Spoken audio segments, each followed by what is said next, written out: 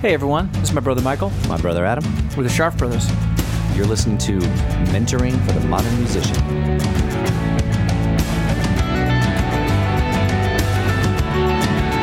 Hey, everybody. So, welcome to... Mentoring for the Modern Musician. Yes, in this continuing saga. The continuing saga of how to have a life and be a musician and be happy. Have a musical and be career. Productive. Professional musicianship. Exactly. Stuff. Ism stuff. So we do want to mention the site. Right. So the site... M3Artist. M3Artist.com. Artist singular. M3 stands for Mentoring for the Modern Musician. Hear those three M's? MMM. So you can also get there by mentoringforthemodernmusician.com. You can. It's a lot easier to type in. It's a lot easier to type in M3Artist. Sharpbrothers.com. It all goes there. That works. Exactly. But I do like the short little M3Artist. I love that. That's cool. I love that. So when we're trying to bring these podcasts to you guys, where we're talking about how to do it. One of the things that I really wanted to talk about, and Adam and I had been discussing. We know a lot of musicians, right, who you guys wouldn't know, but are successful, are wildly successful, in all kinds of different ways. Amazing careers, have had their whole life be music, and not just. I mean, look, we have. We did just interview Matthew Koss from Not a Surf, and that's like everybody goes, "Oh my gosh, I read about him in Billboard," and it's amazing to hear what's going on with Matthew, and he's a great dude as well. Right. No, he's a great dude. Period. And new sentence. Period. New sentence. Exactly. He's an amazing dude. But there are other... Right. Well, Nicky Jam's guitar player. Right. Who's touring worldwide, playing for 25,000 people, right, and 10,000 people in Jerusalem. And yes, that is the goal. Absolutely. I want everybody listening to go do that. But absolutely. On your way, there are other options. There's a lot. There's a lot to the music industry. Yeah. And just because, the structure is changing daily, right, doesn't mean that everything's disappearing. There's all kinds of cool ways. And the structure has always been changing. Exactly. And this is what's great. You're going to hear with our guest today, who's on the show, Chris Huntington, who we've known, not kidding, since high school. He was the guy who taught me how to play the pentatonic scale. He was in my first two bands. Just amazing cat. Maybe the only band I've ever been in without you, Adam. Yes, you're right. I think it was. That was the first band. I was so jealous. I wanted to be in the band. Oh, my God. So it was a great band. I was too young. I couldn't be in that band yet. I'm not cool enough. But eventually then I got to be in the band with you and Chris. Exactly. And he's just a great dude. Yeah, great dude. Who has taken a great dude, a great, phenomenal musician. Yes. And has really made it work. Yeah.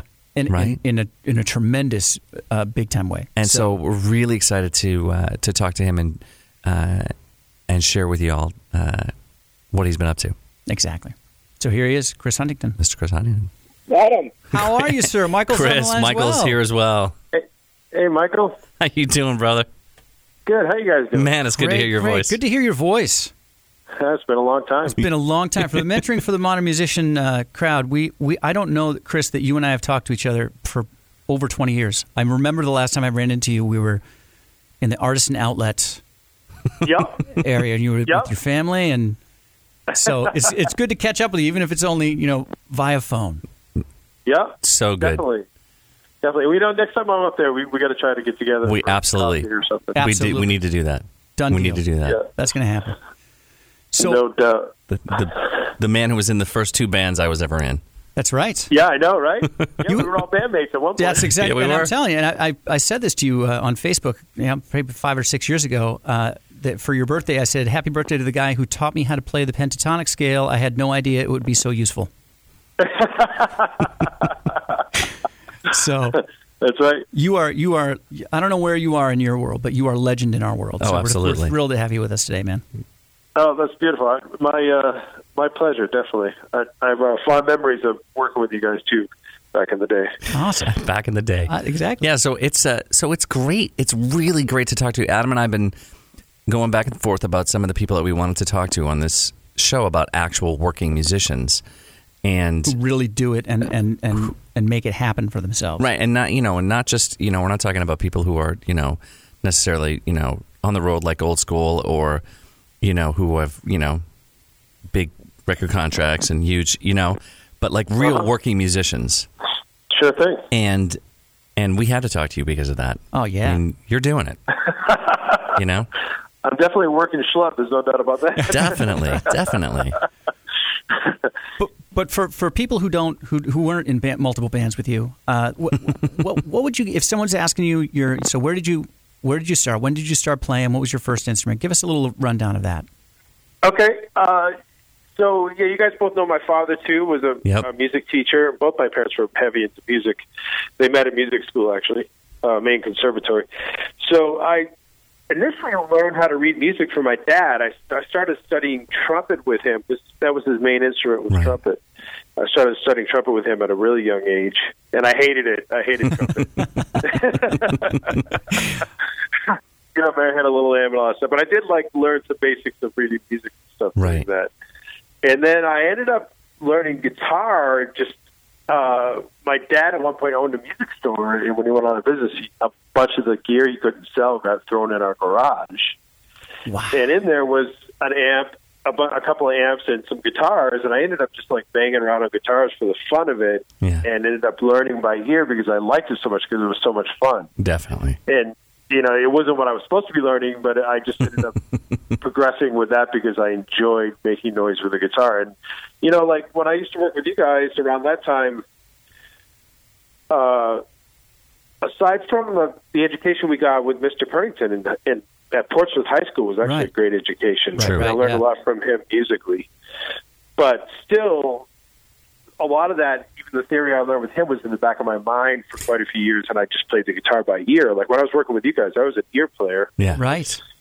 And I just kind of everything I did was just from having fun with the guitar and getting a certain amount of dexterity from just messing around with it and then hearing things that I liked and trying to emulate that. So that's kind of where I began. I mean, a little bit of formal, but not really. I didn't really apply it until later. I got into my 20s, I started studying on my own and studying at universities and stuff, just because I realized once I got into the real world that if I was going to compete as a professional musician, I really needed to have a little bit of knowledge behind me to do that. You know, absolutely. Oh, I love that. Yeah, I love that because it talks about how most of us came to it. We came to it because of the joy, right? And then that was our thing. But it really is a job, you know. And if you're gonna do it and call yourself a professional musician, right, you should probably have some other skills, multiple skills, reading, theory. There's no doubt about that. Being a good dude, you know, being able to carry on a conversation. Oh, my parents taught me a lot about that growing up because my dad was a professional musician most of my young years, right? And my mom used to always say, "Chris, you know, it's great that you're in music and you love music, but make sure you have a backup plan financially.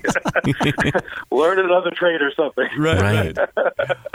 Oh, that's great. Or, you know, I ended up branching out in the music business. I definitely am a professional musician, and I also do other music-related things in the business to make ends meet. Well, we definitely wanted to talk to you about that too. I've sort of followed what you're doing a little bit, and I've cruised all your social and looked at all the websites, and so I'd love to get into that. Sure thing. You know, one of the things I got to say though, just off the top, was one of the things that was enjoyable about doing that research and digging into your bands is it's so cool that you have this you have this amazing gift for you just never hit a bad note when you're playing solos. You just don't. And your tone, I'm telling you, I'm listening to you play, and the tone of your solos, I am right back in the living room of your house on Ellen Road. Not on Ellen Road. That's interesting. It's amazing. You just have this real gift for that, and I just wanted to give you kudos for that immediately. And part of it is, for our listeners, I want people to for me, I always consider that, Adam and I talk about superpower a lot. What's your superpower as a musician, right? And for me, that's always been a part of your superpower, that you just have this amazing ability to not hit a bad note and to get a great tone out of whatever guitar you're playing. Yeah. Now, I'm sure you work on it too, and superpowers can be improved and tweaked, but but I just, I had to put that out there up front just because it was always amazing to me. Oh, great. Thank you so much. That's a great compliment coming from you, Michael. Yeah. Yeah, it wasn't just guitar either. Anytime you picked up a bass, it was the same thing. I'm like, okay, how can the bass sounds better when Chris plays it? I don't get it. And when you're singing too. Oh yeah, absolutely. Yeah. Where you're and again, I'm sure that we could do a study on you and put some probes on your head and figure it out, and how much of it is nature from your parents and how much of it is nurture from your environment, but I don't want to discount the hard work that goes into it as well. But that is definitely like Michael said, that's one of your superpowers is an insanely good sense of pitch and tone and taste. So, I feel like a lot of just the fact that I started so young, is a lot of it. It's just that I've been doing the guitar and singing and playing in bands and live and all that stuff for so many years. Yeah, that a lot of it just becomes second nature. Yeah. And don't think that I don't hit bad notes. Trust me, there's plans here and there. Hey, just hit it twice, then it's a jazz thing. So it's about knowing how to resolve that flat five. Right. Yes, exactly. Just don't stay there. You can pass through it. Just don't stay there. Yeah, exactly. So when we wanted to talk to you about this, we really wanted to get into this idea of the working musician. And so you just really, really gracefully mentioned that, you got to a place where you're like, all right, I'm going to need to supplement what I'm doing from the music.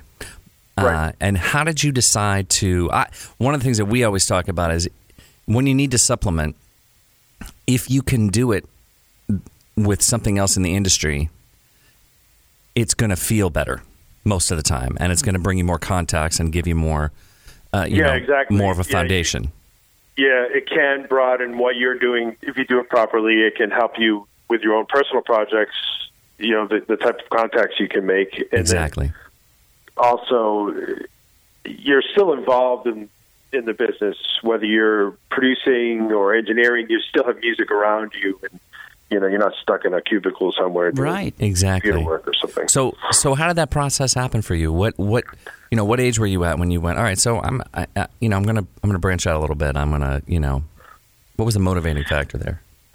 Well, I just kind of fell into it. I've always, even back in the day when I was in high school up there, I would try to get in with like studio stuff and try to be around studio engineers and stuff like that. And I worked with a few guys up north there that kind of took me under their wing and helped me out and showed me some stuff that gave me confidence to move on. And then when I started branching out of the area and in different places, I had a little bit of a skill set and had enough confidence to, like, if I found myself, I'm the type of person who likes to be busy. So when I find myself without gigs, I wake up in the morning and I'm like, there's got to be something I can do. And even if it's me calling a local studio and saying, hey, when I was younger, I'd be like, hey, you need somebody to make your coffee or splice your tape or whatever. I know how to do that. I'd love to come down and just hang out with you guys. Sometimes it just means hanging out with the right people and doing an internship or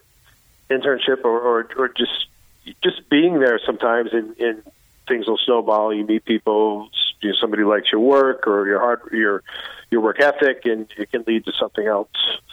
So a lot of it was just that, it's just making connections. Sometimes you do stuff and it just doesn't end up working out, or Christ, I remember when I was a kid auditioning for bands and being thrown out of auditions saying, you don't need to keep your guitar in tune or whatever.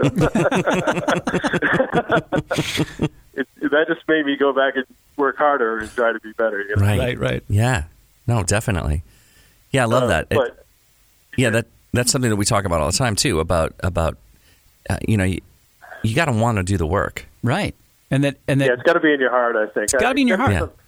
Yeah. When I was teaching, I found when I taught for a little while, I found, unlike you, Adam, you're probably a great teacher. I know your personality, but I had no patience for it, dude. I was like the worst teacher in the world. But I tried teaching for a little while. But what I used to always tell my students is, because you try to teach them the scales and the notes on the guitar and all that stuff, beginning students.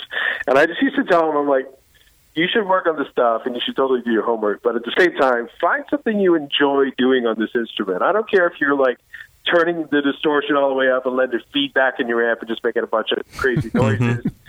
Find a way to enjoy this, because if you're not enjoying it, you're not going to want to succeed in it. You're not going to have the drive to do what it takes, because it's not an easy road. Right. I mean, if you look at it as a hobby, it's one thing. That's fine, Sure. too. Right. But if you want to try to be a professional musician, I mean, you've got a lot of competition out there. And these days, worldwide with the internet. Yep. Mm-hmm.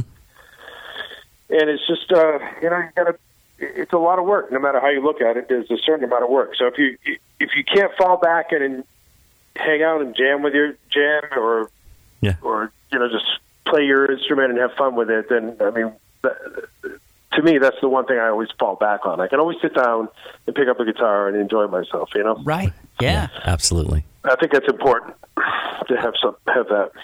Absolutely. Well, and then what happens then is the work you're doing doesn't feel so much like work. It's what you'd be doing anyway. Yep. So if you're with your instrument or with your band or making phone calls or doing emails, and that's just sort of part of your routine, if that's what you do, then it's not going to feel like such a big deal. Sort of acting yourself into good thinking. Yep. I always tell people, because I do a certain amount of management these days too, and I always tell people, like my band, the Crawdaddies, I do a lot of the logistics for. Right. I've fallen into the position where I do all the tour setup and stuff for the band, and I always tell people, like a lot of my bandmates and stuff will be, I don't know how you do that. It's a crazy amount of work, and I could never do that. And I'm like, I do all that work for that 90-minute set on stage. Exactly. When I'm making all those phone calls and the computer work and negotiating and doing travel plans and all that, all I'm thinking about is when I get to, the West Coast, I'm going to have that 90-minute festival spot to play. Right. Absolutely. So now, Crawdaddies, this is that sort of Zydeco blues, Americana-ish. It's such a cool. I mean, it's just really cool. So I hate to say Zydeco first, because that sort of gives it that Louisiana Zydeco feel, and you guys are much, from my ears, you're much closer to sort of an Americana blues version of that. Yeah, we definitely have our own spin on it. We've never tried to be like a traditional Zydeco band. We definitely have the influence from New Orleans. For sure. But we've never really tried to be like a traditional Cajun or a Zydeco band. Some people hate that about us. Really? Okay, because I love that. I love that about what you're doing, because it feels to me it's completely original. It is very unique, but also familiar in terms of those style influences. Mm-hmm. Yeah, I mean that was kind of our goal setting out, was to be true to like our own influences and try to do something unique and original. We weren't trying to do something. We weren't trying to be another Buckwheat Zydeco. Right. Although you've supported them before, right? Oh yeah. We worked with Buckwheat quite a few times when he was alive. Yeah. How long have you guys been together? 95. I can answer that for you. Since 20 years. Right, and Incorporated since 98. Is that? Yeah, that sounds about right. Is that? So, just for listeners who might not understand the advantage of incorporating a band like that, maybe just hit on a few reasons why you guys decided to incorporate. Sure. At the time when we did that, we were going through a couple of personnel changes, and we found that the core, me and the accordion player, is the main guy in the band, actually. Who also is a really good piano player, yes? Oh, yeah, he's incredible. He's an incredible player. Yeah. And the other guy that was involved in the initial LLC, who actually isn't involved with us anymore, but he was there for a good long, probably like about 12 years or 20 something. We decided to put the LLC together, one, because we knew that we had a direction we wanted to go in. We had determined where we wanted to take the band, the type of direction we wanted to take it in. And we figured as long as we were all together on that and, running the business, that we could have different drummers, different bass players, whatever it took to make the music happen. Absolutely. And then also it became was a way for us to organize like our books and everything would run through the LLC. We have it makes you look a little bit more professional too to have a Crawdaddy's bank account where everything runs through. Right. All the checks get made to Crawdaddy's LLC. There's also a liability factor too when you're doing live work. Right. That an LLC will cover also. So if you're doing an event and a speaker falls on somebody's head or something, you don't personally get sued. Right. Exactly. Yeah. I mean, they have to go through your company to get, yes, repercussions or whatever. So, I mean, there's certain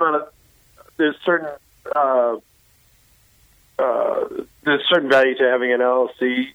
But for us, initially, it was mainly just because we were going through a couple personnel changes, and we knew that we were the core of it, and if we stuck together, we'd be able to, as long as we were bound together by the LLC, that we would be able to keep that thing rolling. Oh, I love that. I just love that because it's a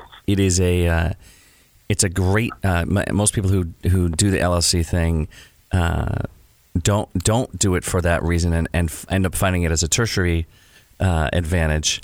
And I like that you went into it with, okay, so here's the guys, and we're going to be bound together in this, and then we can bring in these other moving pieces to support that. But it's gonna be an agreement between the three of us that's going to be strong. And knowing that we were going to be using the drummer bass players, kind of, and a lot of times we'll get a drummer bass player team, and they'll be with us for like 5 or 6 years before we actually end up. It's not like we use somebody different on every gig or anything. Right. Knowing that we would be bringing different rhythm sections in, most likely moving forward, we also found it was a little bit more fair that way too, because then as LLC members, we're taking on the cost of like the promotional stuff, the equipment trailers, whatever stuff we need to carry with us. We would pay the sound techs that we would need on shows. Any publicity, the making of the record. Typically, when we did independent releases, the LLC would pay for that, and we would pay the added musicians to perform on the album as like subcontractors. Right. And to us, that made a lot more sense because they didn't necessarily have a stake in what we're doing so much as far as like royalties or anything, but at the same time they also weren't taking on the expenses of a project they might not be with 3 or 5 years down the road. Right. Yeah.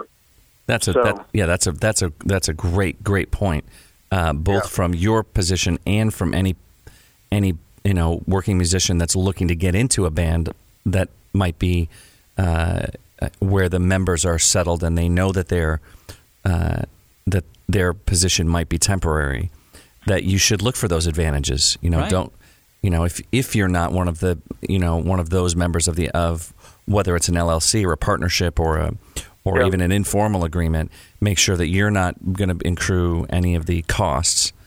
But if you're not a part of it. Plus, I like the way you're talking about that, because it really is sort of a great win-win scenario for everyone, right? Yep. Like it's good for you guys. It's good for the guys who aren't subcontractors but maybe aren't permanent members of the band. It's just nice to have all that stuff out front. Communication, communication is always good. Yeah, I agree, and we thought it was it's worked out well for us. I mean, we've been riding along with that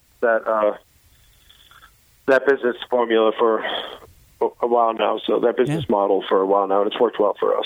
That's great. So because you do all of the most of the booking and the business for Crawdaddy's, is that how you do you do that through your own impetus, or do you have is one of your other jobs?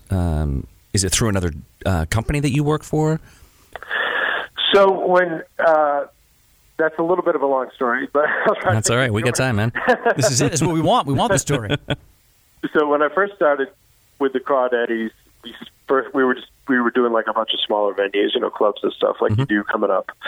I guess like you did in our day coming up anyway. I know, right? Exactly. Anymore. But there wasn't a lot of money in it coming up. So as we were building our brand and the name and stuff, the name recognition. So I just said, us three guys that we knew were the core members, we just said, okay, let's just split up some responsibilities. We're the members of this. We're the ones that are in the long haul. I took on the booking pretty much for free in the beginning and just said, I'll do this. I know how to do it. I'll do the best I can. And then the lead singer guy, acoustic guitar player, washboard player guy, did all the publicity. He was like a graphic artist also. Okay. Oh, nice. So he did like a lot of our promo and publicity and stuff like that. And then the accordion and piano guy did what kind of took the role as music director.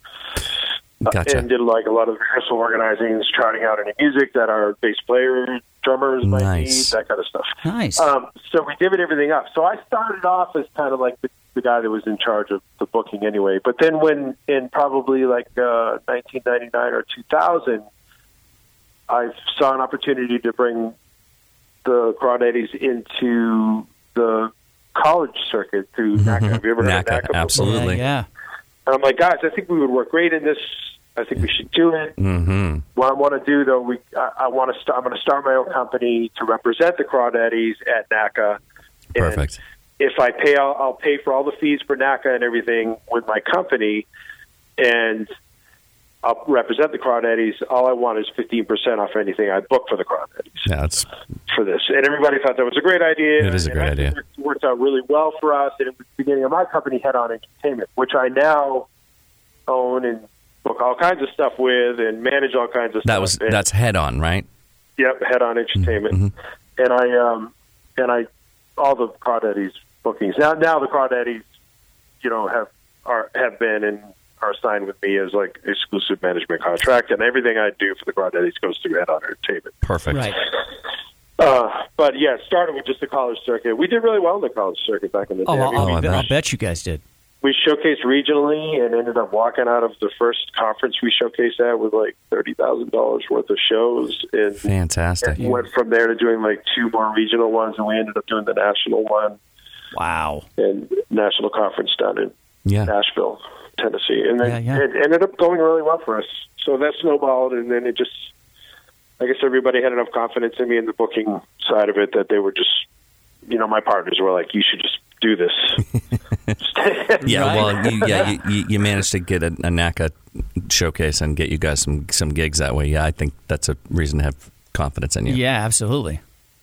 Yep. And then that snowballed into the festival circuit. We kind of ended up modeling the band into being like a festival act. That completely makes sense. Almost all of what we do these days is, we don't do hardly any club work anymore. We do mostly festival, concert series, venues, and then wintertime we fall back into like a small theater show every, once a month or so. So we most of our work is spring through fall these days. We're pretty much full time spring through fall with the Crawdaddies, and then we all have a little bit of downtime through the wintertime as we do spot gigs here and there through the wintertime. Which totally makes sense. But which means we've done that by choice. We're getting old. Yeah. Right. We don't mind touring for like theater and festival work that's kind of bigger. Yeah. More glorified type of work. But absolutely, none of us want to be on the road doing small club stuff anymore. Yeah. No. So we're not trying to do that. No, that totally makes sense. Now, I'm looking. I saw here that there's also you've got something called Near Dark Entertainment. Yep, Near Dark is a company I met up with some younger guys that have a company out of Atlantic City. When I actually met them through the Crawdaddies when we were doing the Dr. John Neville Brothers tour. Wow. Back in the 2000 something, I'm going to guess like 2010. Yeah, it's probably been like 8 years ago now. Okay. 2009, something like that. We were on the East Coast leg of that tour. Oh man, I'd love to hear any stories about that you want to share. Yeah, exactly.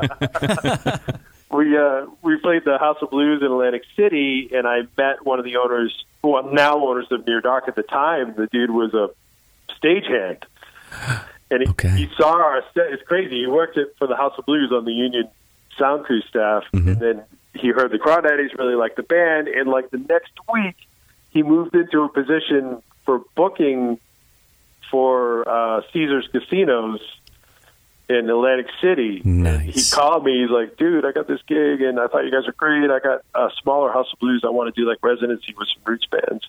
Anyway, he hired us for that. And then he's like, do you know any other good roots bands like you guys? If you do, let me know. And I'm like, hell yeah, I got a whole company called Head On Entertainment set up around this style of music.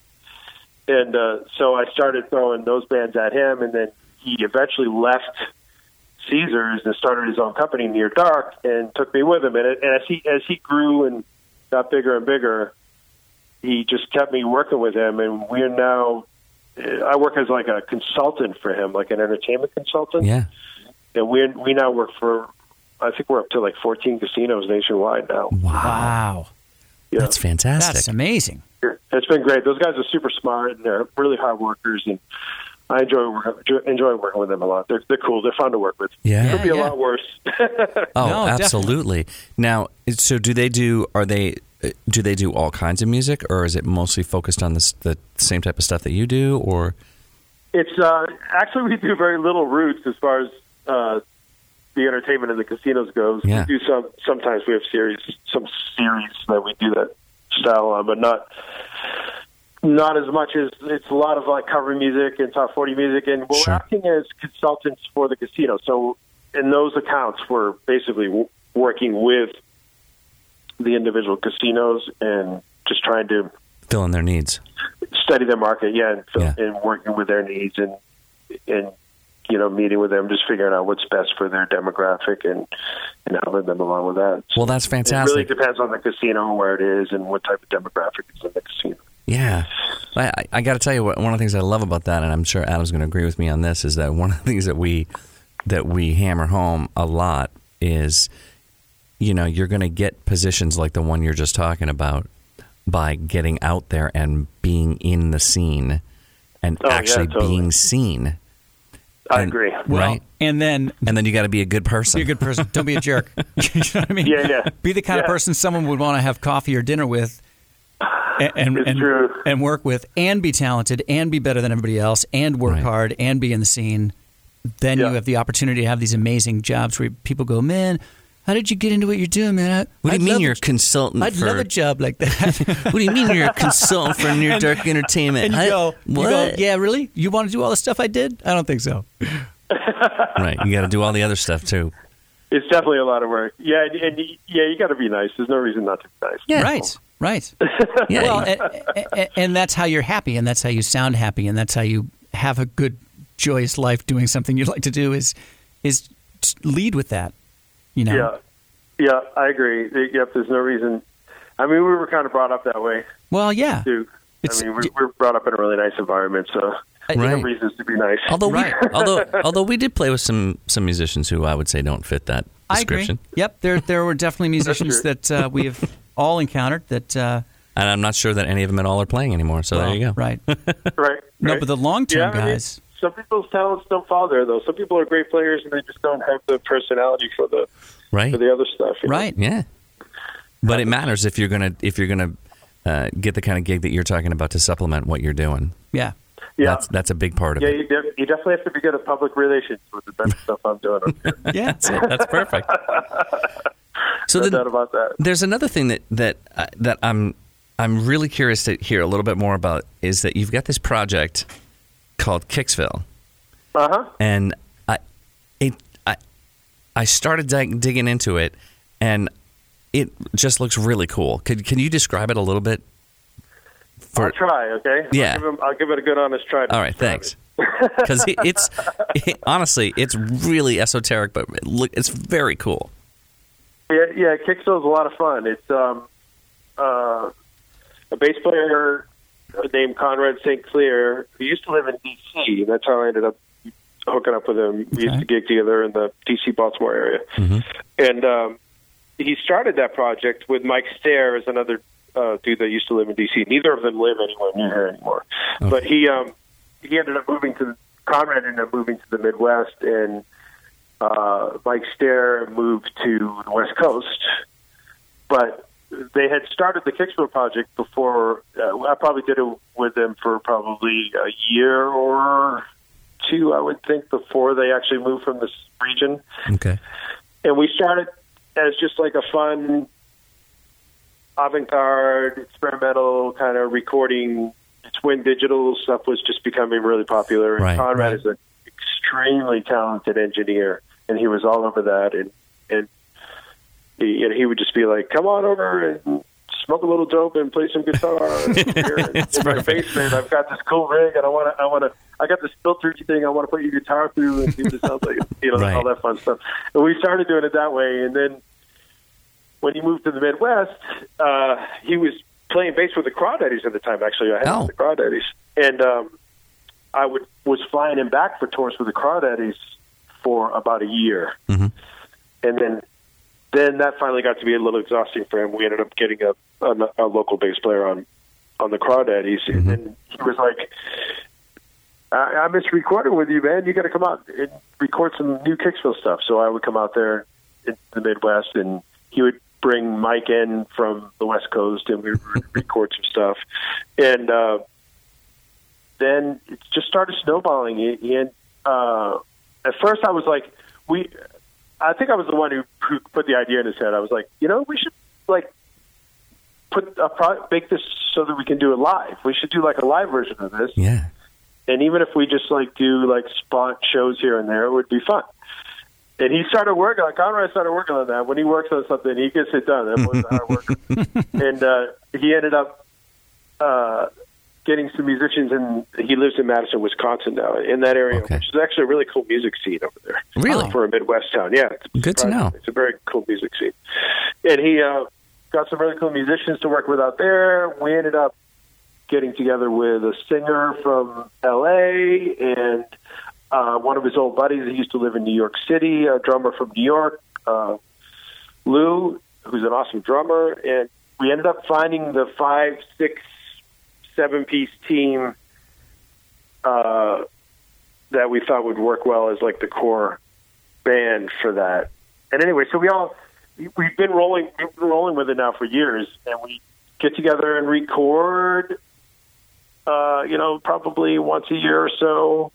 We'll all fly out, do a week together, and it's just a week of long sessions, really hard work. We'll all get together, we'll write. It's a very creative project. It's a lot of fun. We all get together, bring ideas together.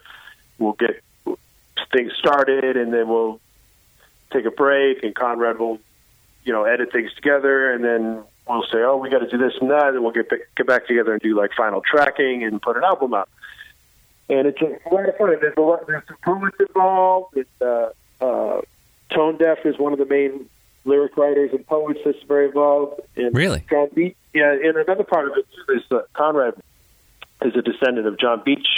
Beecher was a '60s beat poet. Yeah. Yeah. And when he died, he passed on a lot of his poetry and some of it was even spoken word on tape to Conrad. And so a lot of the Kicksville stuff, a lot of the lyrics. That's what it is.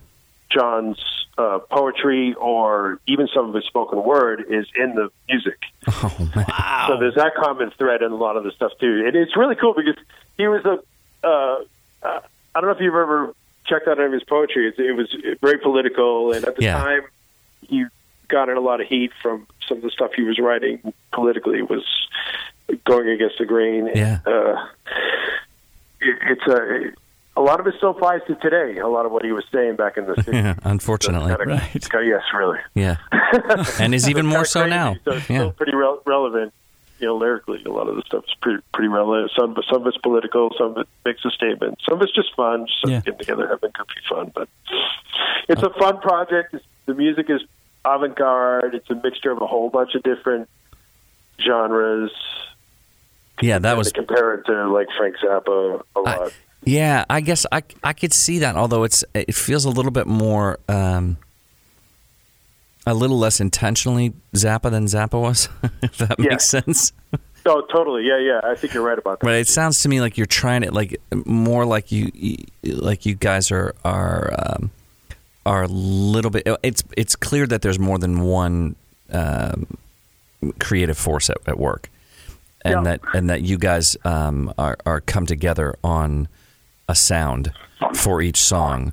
So while I wouldn't say that there's one style that pops through, each song is cohesive in a way that makes it it's avant-garde, but it's not avant-garde for avant-garde's sake. Does that make sense? Right. Yep. Yeah, I just dug it. I thought it was really cool. and Cool. and I like the whole web presence. I don't know who did the web page, but that's pretty cool too. Yeah, Conrad's at the helm of almost everything Kicksville. I mean, everything passes through him or gets finalized by him or created by him. So he's a big part of it. Wow, he's a talented dude. Yeah, he is. He's a great engineer. I was going to say, and you said he's the engineer. Incredible bass player. Because the sound. If he's the engineer, it's then I completely agree with you that he's incredibly talented. Because the sounds of these songs, amazing. Yeah. Yeah, I mean, yeah, it sounds like major label. Sounds like major label product. I mean, the son of a bitch is a killer bass player. It's incredible how good of a bass player he is. Yeah. That's awesome. Nice. It's fun work. Everybody in the crew is like super talented. So it's a lot of fun. So that's a lot of fun. And it's crazy when I fly out to Madison. It's just like a chance for me to turn my phone off and be like nothing but creative for a week or two. It's just like it's like a musician camp almost. Absolutely, a musician camp for an adult. Yeah, exactly. Yeah, exactly. Oh, that's fantastic. So that's a fun project, and we just released it. No, we just lost you there for a sec. What's that? You just dropped. You just dropped. Oh, sorry. There we go. Hoodie's Got a Wire. We just released that in October, and we did. I think season 6 was we finalized that in 2016, if I'm not mistaken. So we're constantly producing stuff with Kicksville too. That's another fun part about it. Which is fun. There's always something going on. Yeah. Yeah. And you're doing that while you're. It sounds like you're basically the main writer for Crawdaddies too. Is that? Am I right about pretty that? Pretty much. Yep. Yeah. I mean, we have the accordion player does some writing, and we've had a couple on the newest album. We just released an album in January, actually, called Long Yacht. Yeah. And it's cool. It's a cool album. We had a couple collaborations on there with some friends of ours, so there's a little bit of more collaborating going on that most recent album than we have in the past. But I would say I'm probably the main writer for the band at this point. And lead singer now, right? Yep. Yeah. Well, me and we do have another guy who's considered lead singer also. Okay. But we definitely share duties. Nice. I probably sing as much as he does. So. Yeah. Well, and whoever you got playing bass for you now too is also a pretty nice backup singer. Yep. That you've got some. I really dig the harmonies that you guys have going while you're playing too. It's lush. It's nice. Yeah, I've always been a stickler on that. I like bands that sing. Yeah. Oh, absolutely. Us too. So do we. The more vocals, the better. You know. Yeah, I know it means more rehearsal. So what? Sounds better. Yeah, exactly. I agree totally. If you can sing, you should be singing. Absolutely. Yeah. Get that drummer a mic. Exactly. He can ooh and ah while he's playing.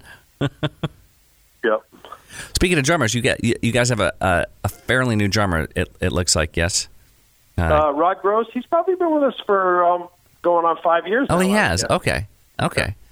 Great drummer. He came off a tour with Shamika Copeland. He started working with us as soon as he came off that tour. That's great. And, we're very happy to be working with him. He's a extraordinarily awesome drummer. Yeah. How did you entice him to move from New York? Especially in the genre that you're doing. That we're doing. Yeah. He's like a kill-in blues drummer, which is a great background to have for Zydeco and what we're doing. We actually didn't coerce him to move to Maryland for this project. We just lucked out. He was living he actually still has a place in New York. Okay. But his parents are from Maryland and lived in Maryland and were getting old and ill, and he wanted to be in Maryland to be with his parents. Yeah, that makes sense. To his parents in their later years. So he moved to Maryland on his own, right outside of D.C. So he grew up in D.C., so he knows the area. Okay. Oh, nice. And he just did that to be with his parents. And so, shortly after him moving to town, I can't even remember how I made the connection, but I just heard that he was in town, and we made the connection with him, and it just clicked. So we're like, hey, come on board. Yeah. Oh, that's great. That's fantastic. Yeah, well, I mean the lineup that you have in the band right now is just really solid. And we like it a lot. We like it a lot. Yeah, I mean, I watched a bunch of videos too, and you guys, you interact well on stage, and you know, you're just as tight live as recorded. I mean, it's not surprising for me, given your, you know, Right. who you are as a musician. But I just want to give you the kudos for that, because that doesn't always happen. Yeah, thank you so much. Yeah. Well, Craig and I can pretty much finish each other's sentences at this point. Musically, Yeah, right. Well, it's been what, regular sentences. like 22 years that you guys been Yeah, together, exactly. right? It's been over 20 years. Yeah. When the new guy has been with you for 5 years, you know this band has Exactly. been together for a while. Yeah. Yeah, yeah, right. Absolutely. Yeah, absolutely. That's the truth. Yeah, it's great. Well, and it's great. It's great to have a guy like Craig for the journey, that where you do have that sort of musical shorthand, and you can finish each other's sentences, and without even just eye contact is enough, right? Oh, totally. I mean, he's the core of the band. Totally. I mean, I wouldn't have been able to do the Crawdaddies without him. It's just having a solid, like, awesome player like him in the band is one thing. Is just great. And then to have him, you know, commit early on and just say, "I'm here with you. Just, you know, do what you need to do. I like the project. I like working with you, and I'm here to stick with you." And he has. He's been there from the beginning. Oh, that's fantastic. He's never faulted. He's always gone right along with some of those crazy ideas I've had over the years. Well, which is great. He's always there, and he does it. He's a tremendous. He's like a Class A player. It's incredible. Oh, he's an amazing player. I'm an amazing player. I've been working with him 20-something years. I don't think I've ever heard him fuck up anything live. Oh my God, that's incredible. Awesome. That is a testament right there. Yeah, He's one of the most consistent musicians I've ever worked with. That's phenomenal. brilliant. So it's just a pleasure having somebody on that caliber to work with and be a partner in the project, you know. Well, and it's a testament also to, you know, to any young musicians that are listening to know that, you know, when you do find that partner, you know, that musical partner, that you do whatever you can to make sure you foster that relationship. Absolutely. Yeah. Right. I mean, there's been times totally over the years that we've been ready to kill each other. Of course. So Of course. we're still alive. Yeah. Exactly. Well, all relationships that are long-term like that, you know? Exactly. Yeah. Yeah, you're not going to be in any kind of relationship for over 20 years without wanting to kill them at some point. That's true. That's true. Just like any marriage, a band marriage takes work. Just so. Yep. Exactly. No doubt. That's the hardest part, is keeping all the personalities together, honestly. Absolutely. Which is amazing. So we're gonna let you go, and thank you for taking this time with us. Oh man. And we're gonna we're gonna hold you to it that when you're in this area again, or when we're down there, we got to get together. Absolutely. Definitely. No doubt. It's been so great to catch up, man. You sound exactly like I thought you would sound. You're the same guy. Same dude, man. It's a 30 years more on, and Awesome. same cat. He's a great hang in a band. He's a great hang when you're talking to him on the phone. And yeah, man. So Thanks a lot, guys. I'm honored to be a part of your blog. Oh, Wow. really excited, man. And we'll keep you in the loop and let you know what's going on. Great. Thanks Keep a lot, it guys. going, Great brother. to talk with you. All right, Yep. man. We'll talk to you later. All right. Bye-bye. Bye-bye. Man, it's so good to talk to him. Same dude. He's the same dude. he's the same guy. I kid you not, man. Laughs the same, Oh yeah, absolutely. you know? Yeah. And there was just can I say this? I hate this expression, but I'm going to say it anyway. Okay. Literally a treasure trove.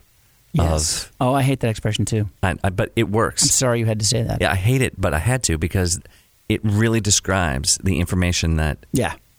that we just got from Yeah. Chris about So being a professional I do musician. want to mention his website, which is crawdaddies.com. Is that right? It is.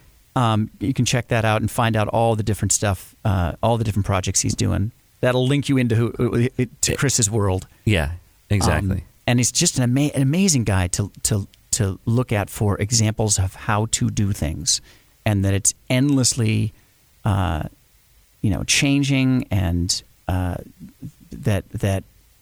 you just keep your options open, man, and pay attention. Oh yeah. Well, and talk about him talking about working hard. Yeah.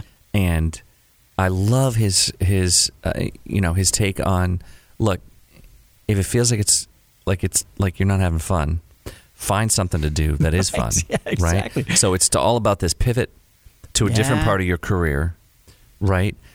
That will keep you going. That'll get you back to the part that Exactly. you weren't having fun at. Because here's the right? thing: you got to do the work anyway, right? Right. But you're not necessarily always going to be enjoying it. So find something you can always pivot to Right.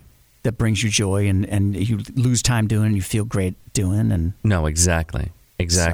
So the other website of his to check out is Kicksville. Sounds just like it. It's spelled just like it sounds. Kicksville. That's a really cool project. Yeah, that was that last one that he was super talking cool about. project. Some of the other stuff, we talk about this all the time. If you need to supplement with a day gig, that there are ways to do it in the industry. In the industry, man. And using talents that you already have. Exactly. And so take on those extra projects that you've got, because you never know when that talent will lead to something else. Exactly right. Chris talking about, we were playing at this, this Hard Rock, Right. and the guy that was doing the sound there, the union sound there, really dug our band. And a week later, he got a job at this booking for casinos in Jersey. called me up and said, "Hey, I think you guys would be great. Come in and do this." And then they forged this friendship, and he was like, "Hey, I think you'd be great at helping me do this at this other company." Right. So it's just another really great example of, do I have to have a day job? Well, you might. Yeah. Right? Does that mean that you have to be miserable doing your day job? Does it mean that you have to, look, maybe you like waiting tables, and that's cool, because waiting tables makes great money. Makes big bank. Right. And if you feel good doing that. But maybe you don't want to do that. Maybe you don't want to mow lawns. Maybe you don't want to, work in an office. Maybe you do. But there are open up your horizons to the different ways that you can. I think he meant eyes. I think you want to open up your eyes to the different horizons. To the different horizons. Right. Or if you can, open up your horizons. Right. If Open that's up those horizons, man. I open up your horizons, or your Verizons. Hey, open up your maybe phones, maybe I was talking metaphorically about the internal horizons. Sure, that you man. open up. I'm a songwriter. Okay, Red, he's an artist, man. I'm an artist. I can talk that way. You know how you know you're an artist? It's in the website. m3artist.com. So open up those horizons. Exactly. Open up your horizons and maybe your eyes. Remember, you got this. We got your back.